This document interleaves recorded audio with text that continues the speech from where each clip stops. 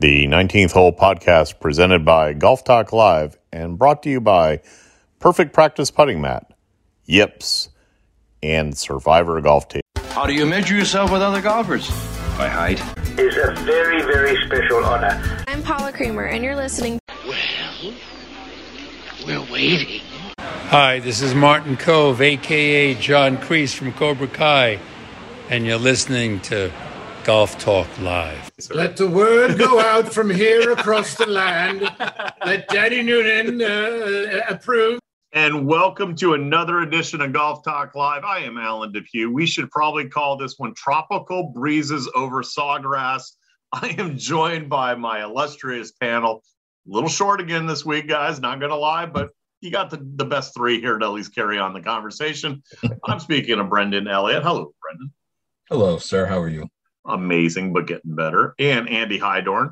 Hello, sir. Gentlemen, we might have to start calling ourselves the Three Musketeers here. Yeah. So we did get a text just a moment ago. We are recording on Tuesday evening. Show will go out live on Wednesday. Bob is literally on the range. He and I had a similar experience today. We'll talk more about that a little bit later.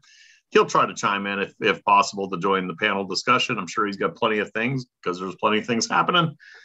Christian, you got to get doing his due. He is spending time with his lady. It is a special day for Miss Allison. I have had the pleasure of meeting Miss Allison. She is a lovely young lady. And Christian, you are doing right by skipping out and spending time with her. And Andrew is in parts unknown. We don't exactly know where Andrew is, but hey, I'm sure he's practicing his putting with the Perfect Practice Putting Mat. And putting was not the issue, though. Let's just dive right into this. I was trying to think, should we do Tropical Breezes for the intro, Andy, or should we talk about Earth, Wind, and Fire? I mean, because the field was blowing up. It was on fire. How would you describe the Players' Championship in not so many words? Well, I have a couple comments, right? I thought for a while it was crazy, a little bit too unpredictable. But at the end of the day, at the end of the 4 days or 5 days, if you will, the best player won. I mean, oh yeah, it was clear when you watched, Cam Smith coming down the stretch that, he was making all the right swings. Now, was he making all the right decisions? I'm not sure about that, but when he had to, he made all the right swings, and he definitely deserved to win. But wow, what a weird couple of days there. Yeah, before we get into all the peculiarities, I actually, again, guys, do note I'm holding this up, folks, so you can't see. I actually have show notes once again. I have not thrown them to the wind yet. Let's start with Cam Smith. Brendan, how impressive is that guy when he gets it going? When he had that streak sometime last year, I couldn't remember what event it was, but the fewest number of putts in a PGA Tour event for 72 holes, this guy can roll the rock. It's incredible how good of a putter he is. And, there's a lot of things that go into that from a technical standpoint. And with putting, thankfully, there's only a few things technically. It's really about being steady over the ball, being still, being just rocking the shoulders. And he is super steady with rolling the putter. That's what impressed me. Elaborate on that, because I think the folks that listen to us would love to hear. Again, let's dive into some of the teaching components of it. What do you see about his stroke that's just, because I agree with you, dude's money.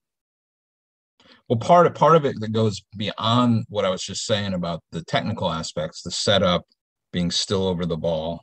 It's a big time confidence thing. And I remember several of the top players in the world that have been notably struggling over the years with putting, like Sergio or some others, talking about not being freed up in their mind, being freed up with the stroke, and they're trying to kind of steer it. He does none of that.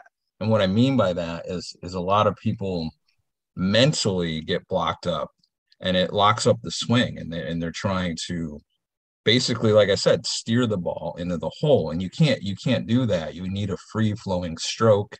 You need to trust yourself once you pick your lines, once you're over the ball, and basically let it happen. And you see even the best players in the world, especially under pressure. I mean, Keegan Bradley he was on fire with the short stick, and well, not a short stick for Keegan Bradley, but he was on fire. And it's almost every time an announcer said something like, so-and-so hasn't had a 3-putt in so many holes, you jinxed him. And Keegan got jinxed there and just kind of lost it there on 17.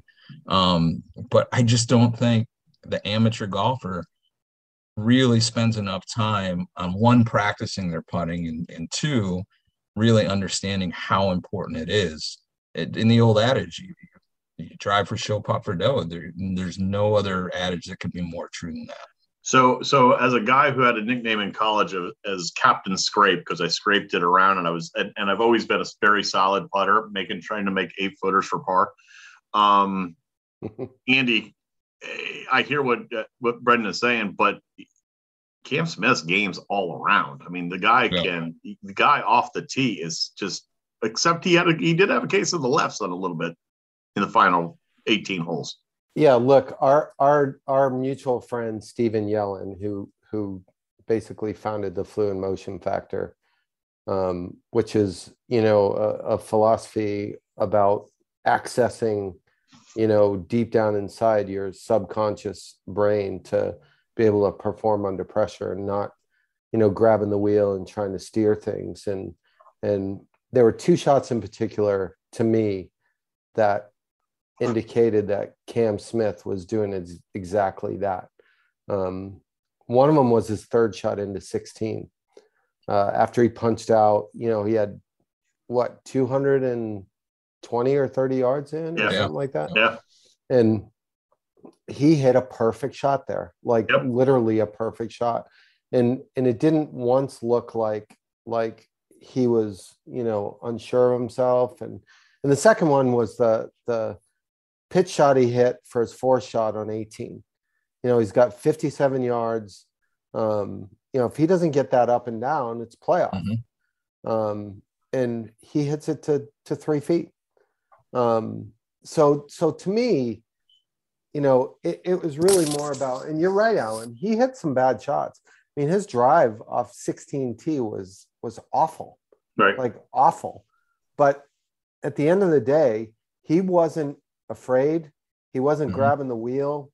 We're standing in the grill, watching the final, and he comes to 18, and everybody's standing around me. They're like, "Wow, what's that caddy doing? He needs to put the 3-wood in his hand." And Cam grabs the driver, and I'm like, "He said no, drive.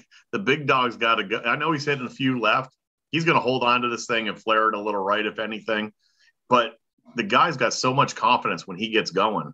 You just don't want to take that club out of his hands. Yeah, I think he literally, on his 2nd shot on 18, I think the 1st shot was perfect, right? And ends up in the pine straw, fine. But he had a lot of, he had strokes to play with. He had 3 strokes to play with. Right. But then his, or maybe he had 2 strokes to play with at that point. But his 2nd shot was just an error in judgment. Yeah. He hit it too hard. Right. But, as far as being able to stand up and face the music, I mean, he was rock solid. I mean, that tee shot on 17. Now, does any one of us on this panel sit here and say that he was intending to put it between the pin and the water on the right side of that hole? I don't think so. No way. But did you see how calm he was when the ball was when the ball was in the air, and B, when it landed? He never looked afraid. what I was going to say is how calm he looked over the ball in on the swing itself from the tee, the balance. I mean, he was just complete control. That's what I mean. He was in control. Yep. That's the best way to put it. So some guys that unfortunately were not in control because conditions we have to talk about. I've got so much stuff, guys, written down here. Where do we want to start? Let's start actually before we get to Paul Casey and some of those things. And before we get to the infamous conversation about 17, let's talk about 17 and the conditions in the terms of there was, I believe, only 2 guys that got forced to play the Saturday round that were at the top near the end of the day. And I believe they were Kisner or Keegan. And I may be wrong on that. So if anybody wants to correct me, feel free. But what was remarkable to me is Keegan Bradley took a 2-stroke penalty. I believe it was on Saturday. He was assessed a 2-stroke penalty, and he was still right there on the leaderboard. Were the conditions unfair? No, I don't think so. I mean, look, they're all playing the same golf course under the same conditions. So I can't say never. I mean, there are some circumstances where the wind just gets blowing too much, where the ball can't stay steady on the putting surface. So in those situations, which it did, I think it happened to Rory. I think it happened to Rory on the 3rd round. And when it's happening multiple times and the PGA Tour pulls them off for wind, those are situations that are few and far between. But I don't think TPC was unfair. I think it was rough conditions, but you gotta play it. And there was a lot of luck involved, right? Like when your ball launches on the 17th hole and, you're susceptible to whatever's going on up in the air. And you saw the way Brooks Koepka just started laughing at what happened to his ball. There were a lot of balls that didn't get within 20 feet of the bulkhead, 20 yards of the bulkhead even. So, it's luck, right? But that's part of the game. And it's rare that those conditions would be like that. But I got to tell you, Justin Thomas, who, by the way, hit 6-iron on 17 and hit an unbelievable shot right in the middle of the green, right? Hit 6-iron. But Bubba Watson and Justin Thomas were bogeyless in that 2nd round. Yeah. And you know what? To me, they deserve trophies. And you know what? We posted that on social. Brendan called it. We were talking about, guys moving the ball. I think last week I posed the question, is Tiger the last great shaper of the ball? And you commented Corey, and then Corey Pavin specifically. And Corey Pavin then chimes in about what a performance JT did on Saturday. Everybody seemed to forget about Bubba, but JT obviously, he's the star of the moment. Do you find it ironic that he's hanging around with Tiger? The guy hanging around with Tiger is a great shaper of the ball. Not at all.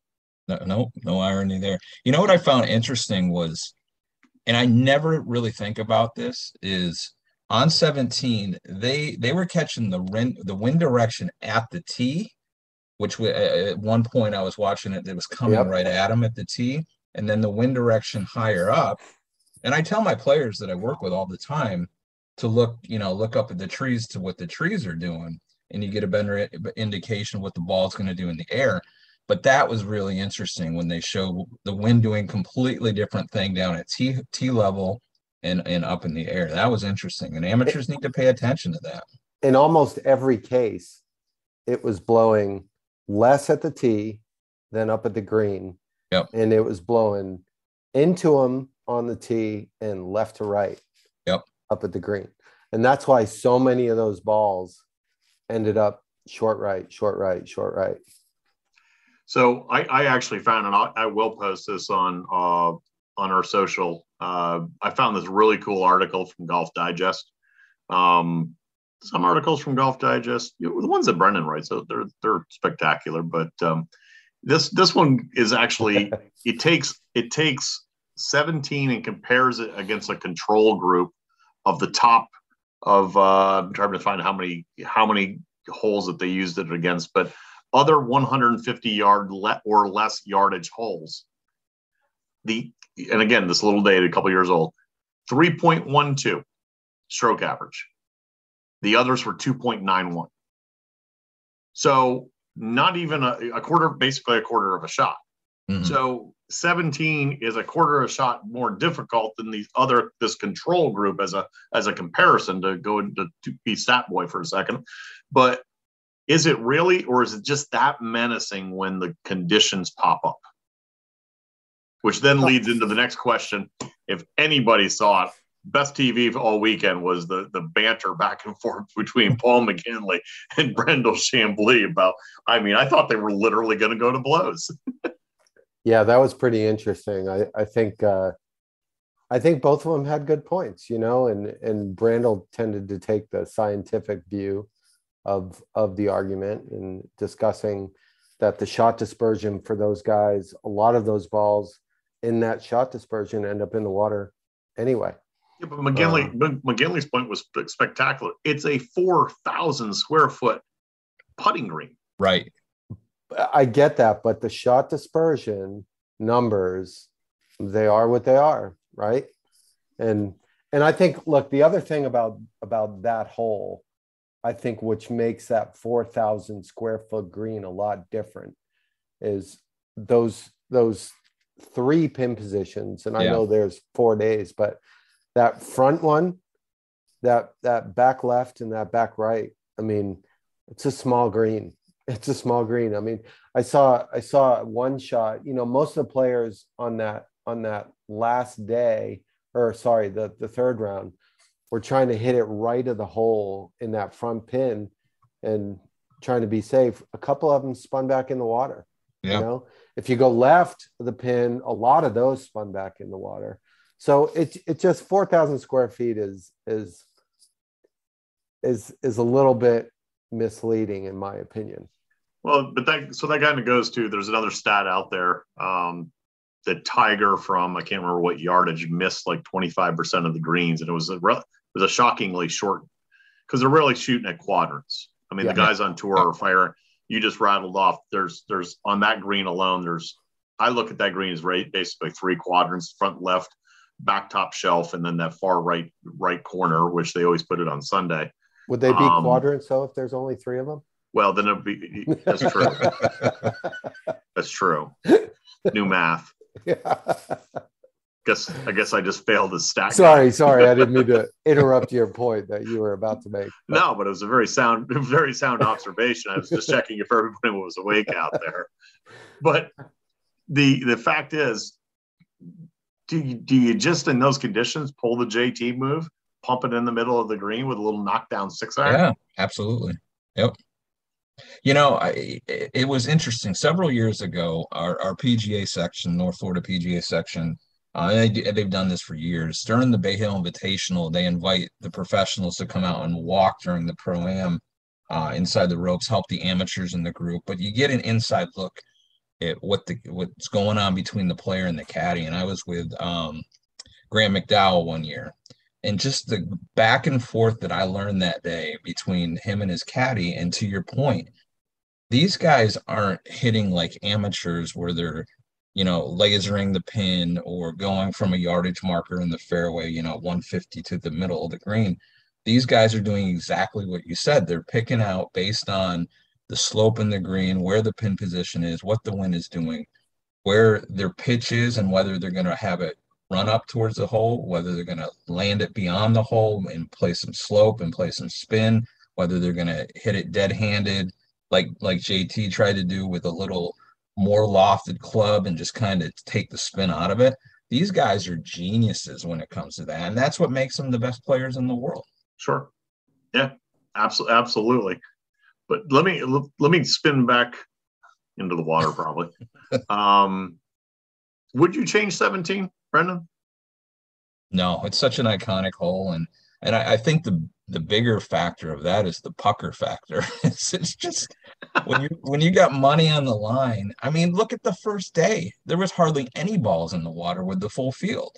Right. And conditions were pretty much down that day. But it's when you bring in, Mother Nature, and you're playing for X amount of dollars, or you're playing to make a cut, that gets to anybody. And it would be great to see 15 handicapper put under those conditions and see what happens. Maybe it wouldn't be great to see that. But Andy, same question to you. You changed 17? Not in a million years. I think it's a fabulous shot. And look, those guys are hitting gap wedges, with normal wind and everything, they're hitting gap wedges. And to me, it's those pin positions that they have there are so awesome and so precise. And if you want to play the middle of the green thing, that's what derailed Keegan. Yeah. Keegan played from the middle of the green. He didn't want to, get it too deep into the green, risking going over. So his ball ends up, spinning back all the way down the front. He's got a long uphill downhill putt, which are my least favorite putts in golf. Yep. The uphill downhills, and it costs him. So to me, it's a fantastic golf hole. Did you find it, back to the Brendel and McGinley conversation, do you find it ironic that most of the European players were of the position of, well, it's just a little wind. We're playing in the wind. We've got to play the conditions. And some of the American players were like, we have to protect the field. Yeah, I don't know if I really. Am I reading too much into that? I heard that from Brandel. I don't know that I heard that from the players. And I think Brandel tends to. Well, Kisner in particular. Kisner was talking about how unfair it was. Was he? Yeah, he was pretty much speaking his mind. Yeah. I get it. Look, I get it both ways. I get both arguments, but it makes for good TV. That's his. It makes for TV, and it was such a rare day. I mean, look, there's not going to probably in the next 30 years not be a day where the wind's gusting 40 at TPC for the Players Championship. So it's a rare occasion, and look, you can talk about the field splits. There's the guys who went early on Thursday had a huge advantage to the guys that went late Thursday, early Friday. Huge advantage. So that's the luck of the draw. I believe Harold Varner was early on Thursday, wasn't he? Yeah. He actually got that big lead. He actually gave 4 shots back in his last 2 holes on Thursday, I believe. I think he made I think he went triple on 17 and then bogey on 18. More controversy, more conversations, lots of drama. I'm interested in hearing your opinions. First one, the big one that's getting a lot of traction out on social media is ball drop. So to set the stage, now my mind just went blank. I know my boy Hovland was involved. Berger, Hovland. There you go. Yeah. Take it, Andy. Yeah. So for the listeners, Berger peels a shot from the middle of the fairway, crosses over the penalty area line and goes in the water. And they get up and he's ready to take his drop, and Hovland and Damon are starting to protest where he was taking the drop. And Gary Young came out, who is an old friend of mine, actually. Nice name drop. I love it. Yeah. And a New England guy. Well played. Bobby knows him too.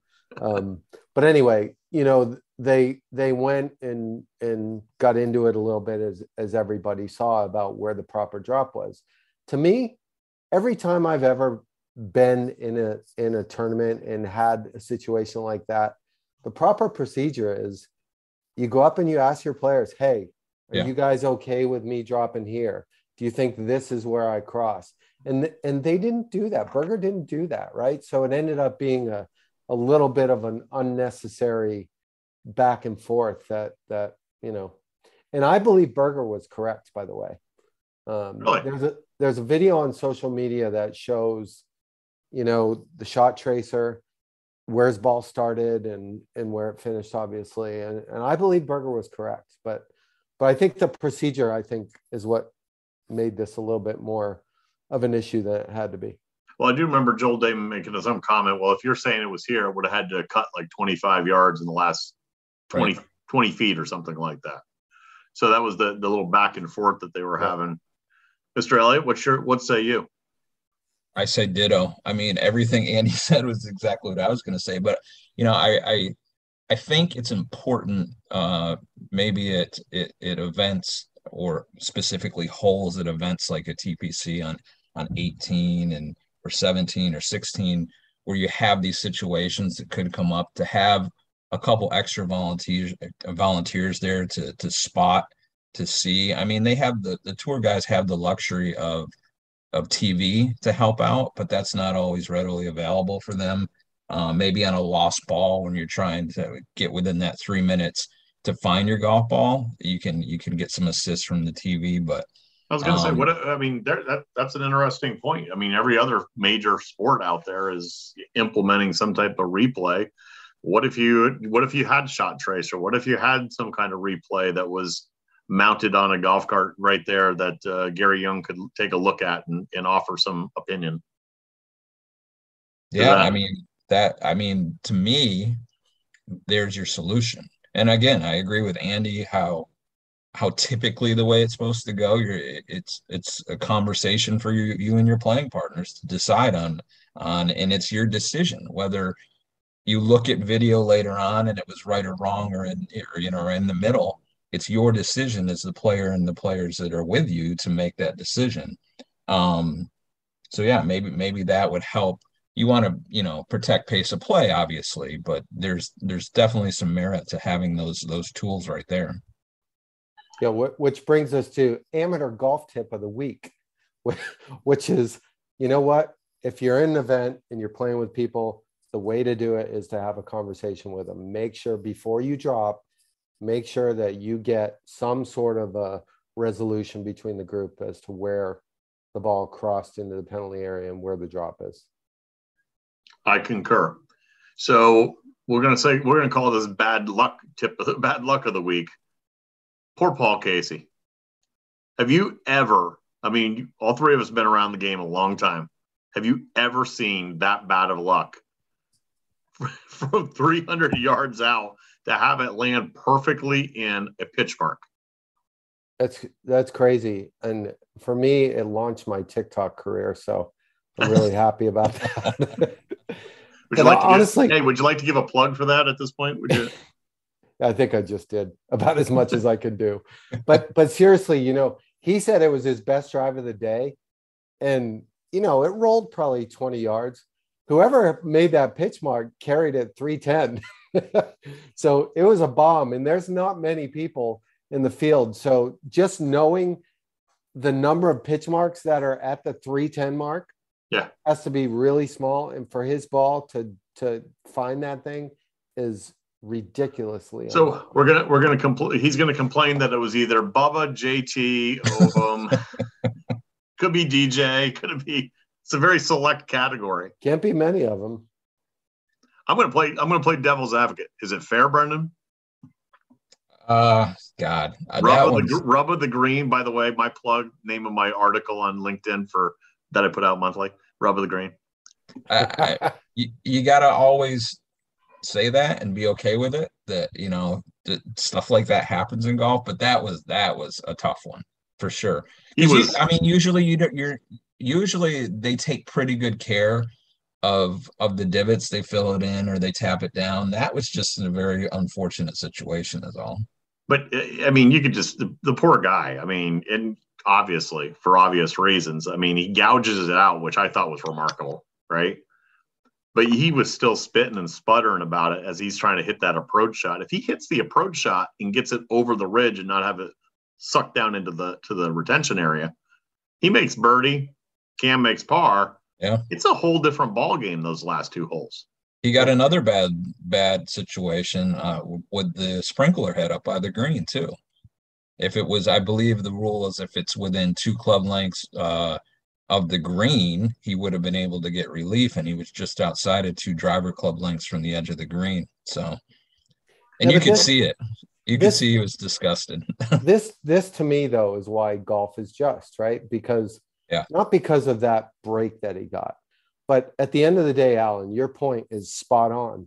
He's out there 90 some yards from the hole, hitting his third shot, and he didn't put a good swing on it. Yeah. Right.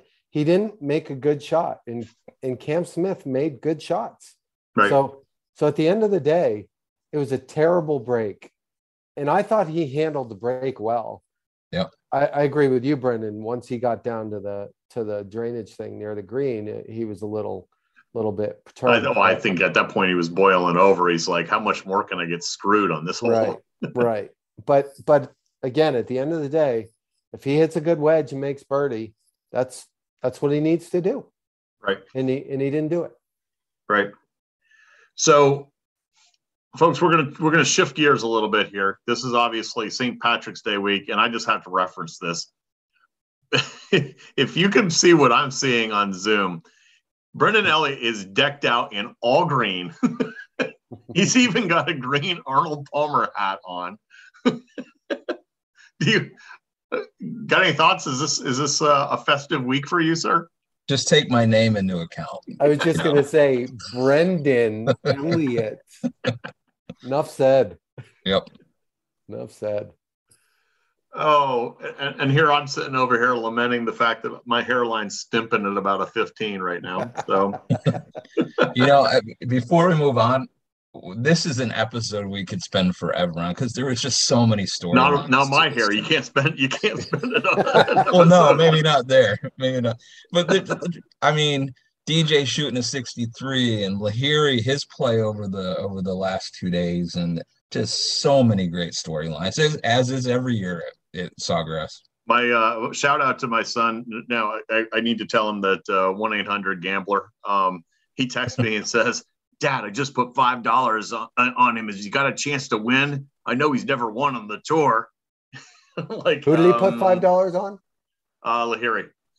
At what point in the tournament? Right at the beginning of the 4th round. Wow.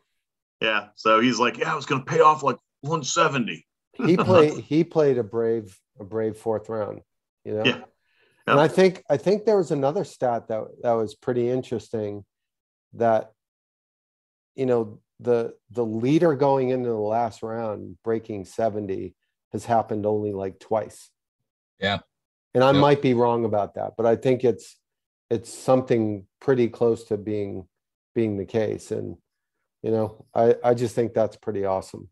And a shameless plug, quick, if I can. I did an article on PGA.com about Lahiri's comment with Todd Lewis after the 3rd round about he was hitting his irons awful and going into the week, and he changed his swing weight. Yep. And that is such a big thing that amateurs don't pay any attention to. If your club's too heavy or too light, you just your tempo gets all off, and I could go on and on about that, but you can go to PGA.com and look at that article or explain about swing weight. We have successfully each plugged something from our from our own sphere, right? Where's Bobby when we need him right now? Reimagine Golf. There you go. Yeah. Yep. Brendan, you want to throw anything in there about Little Linksters at this point? I mean, you might as well. No, I'll save it. That's next week? Okay. Yeah. All right. So, hey, they're staying in Florida, but they're heading towards the West Coast. They're over at Innsbruck this week. Any thoughts? And I'll tell you what caught my eye is that there is actually some big names. And I didn't say actually because Innsbruck or the Valspar doesn't attract big players. I said actually because it's sandwiched right between the Players and a World Golf Championship event. But committed to play, I have it here. Hang on one second, if you will. I think Morikawa's playing. I think DJ's playing. Hovland's playing. JT's playing. Xander's playing. So there's going to be some. I mean, the field gets a A. Yeah. Yeah. Anybody got any feels on who you feel coming out of Sawgrass to there? Well, I know you're going to pick Hovland again, so no, I'm going to switch it up. Well, let me say this. I actually thought going into the final round, I thought Sam Burns was going to get it done. I was watching him, yeah, and he kind of melted. He did. Yeah, I was really shocked. I thought early on Sunday he looked like he was in control of himself and his game, but when they put the peg in the ground for the 4th round, he kind of went by the wayside. Yeah, he sure did. So I'm not going to take Hovland. I'm going to take Sam. Now Hovland will win. Yeah. Well, Hovland's got a chance to win every week, so that's usually a pretty good pick. And I like the field. I think it's a testament to the Copperhead course at Innisbrook and how much the players respect that place and like it. And I think it's interesting when you look at some of the great players in the world, like Brendan, you talked about DJ shooting 63. DJ's been on the back burner for a while. Yeah. I get the feeling that Schauffele is a little bit on the back burner right now, and you kind of wait for some of these guys to catch a little bit of fire and start to do the things that everyone knows they're capable of doing. So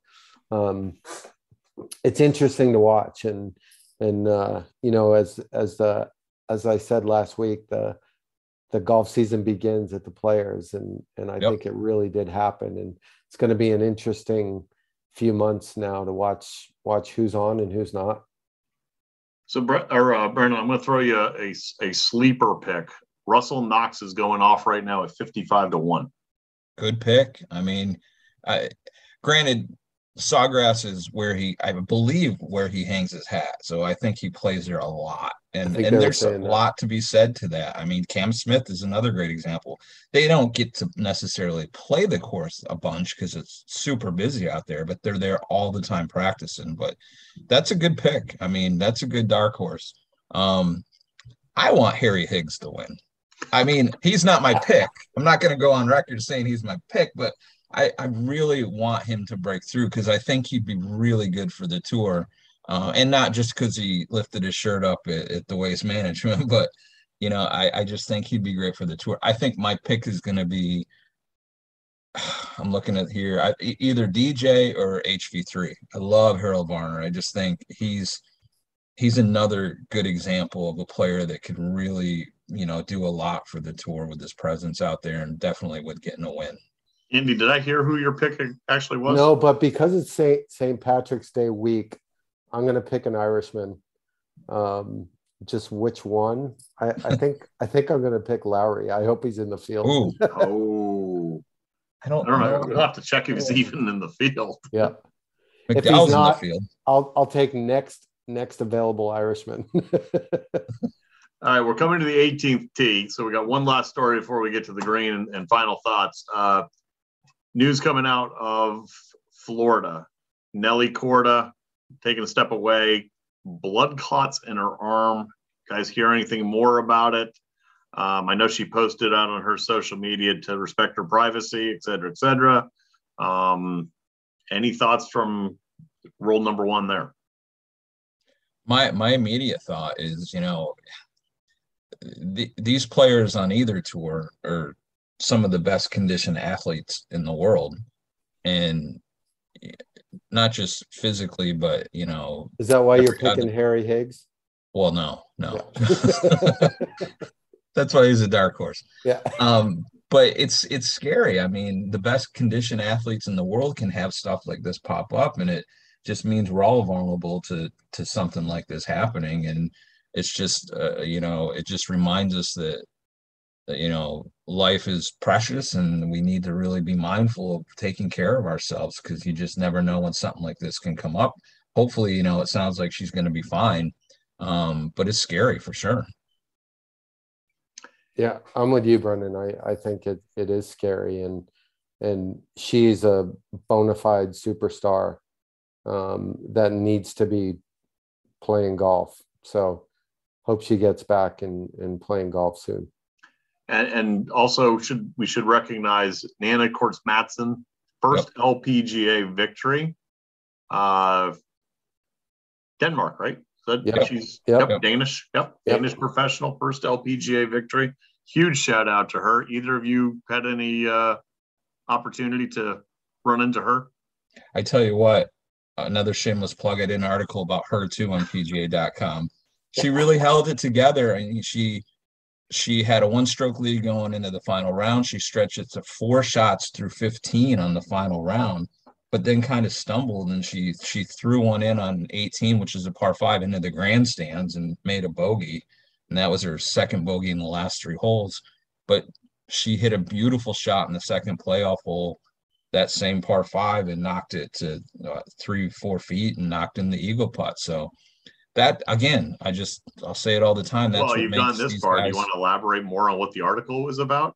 No, I'll leave it to people to go read it. But it just goes to show that these best players in the world are that for very good reason, is they're able to put past any bad things that happen, and that's what makes him the best. Andy, any thoughts? No, I agree with Brendan, and you know, she's definitely one of those up and comers, and you know, she's been in the mix a lot in the last 12 months, and agreed. I'm guessing that's going to last for a while. 18th hole, 18th flag, putting the stick in. You go first, sir. What is your final thoughts for the week? Which sir are we talking about? Oh, that would be you. Sorry. Oh, okay. I pointed to you, but you didn't, yeah, you. Oh, I can tell who you're pointing to, right? You're in the fourth quadrant. Yeah. No, I'm going to piggyback on kind of the point I had last week at the end, which was, you know, golf season's here. And it was a great week at Sawgrass, and you know, we got Valspar, we got World Golf Championship, Augusta's coming up, the PGA after that. I mean, it's going to get fun after this, and finally, for all of us golfers out here, the weather is going to start to turn, except for you, Brendan, I know. But the weather's going to start to turn, and we can all. It's going to turn. It's going to turn hot. Oh yeah, good. The hotter the better. Brendan, any thoughts? Final thought. I just can't wait to Augusta, my favorite week of the year, and this will be the first time in 2 years, thanks to COVID, that I'll be able to get back up there and walk on those hollow grounds. So looking forward to that. On that note, truth, I've never actually been. I missed when I was a PGA member, I missed my opportunity to go down there a couple of times, and I regret that hugely. My final thought, actually, one, again, Christian's not here. I got to give the plug. Continue to follow us on social media, Instagram, Twitter, Facebook. We're on all those. We're constantly posting there. We always want some good dialogue. We'd love to hear your thoughts on what we're posting. And my other one is, don't be that guy. If you followed our social media today, you knew I was in a range picker and I was surfing around. Don't be the guy that shows up, grabs a bucket that happens to be laying there, and walks out in front of the range tee and picks up 8 to 12 balls. Don't be that guy. That's my final thought. Okay, you know what? To piggyback on your final thought, that needs to be a feature every week. Don't be that guy. We all need to have a don't be that guy every week. I love it. Yep. Don't open your glove while you're playing partners putting unless you're trying to win money. Yeah, don't be that guy. I got lots of them. And on that note, Brendan, we're going to try it again. Christian's not here. Don't hit it long, or hit it long and straight, because it's better than hitting it short and crooked. Perfect. You're awesome, Brendan. You only have one opportunity to sell your golf property. Shouldn't you partner with an expert that offers you 30-plus years of golf industry experience, combined with the reach of a global leader in real estate? Colliers International Golf Brokerage and Advisory Services understands your unique business needs. Whether it is brokerage, management, and consulting, be reassured that the market leader in the business of golf is providing you the real answers and practical solutions you deserve. Contact Golf Talk Live co-host and Colliers Golf Advisory Services member Alan Depew today at 717-554-8519. That's 717-554-8519.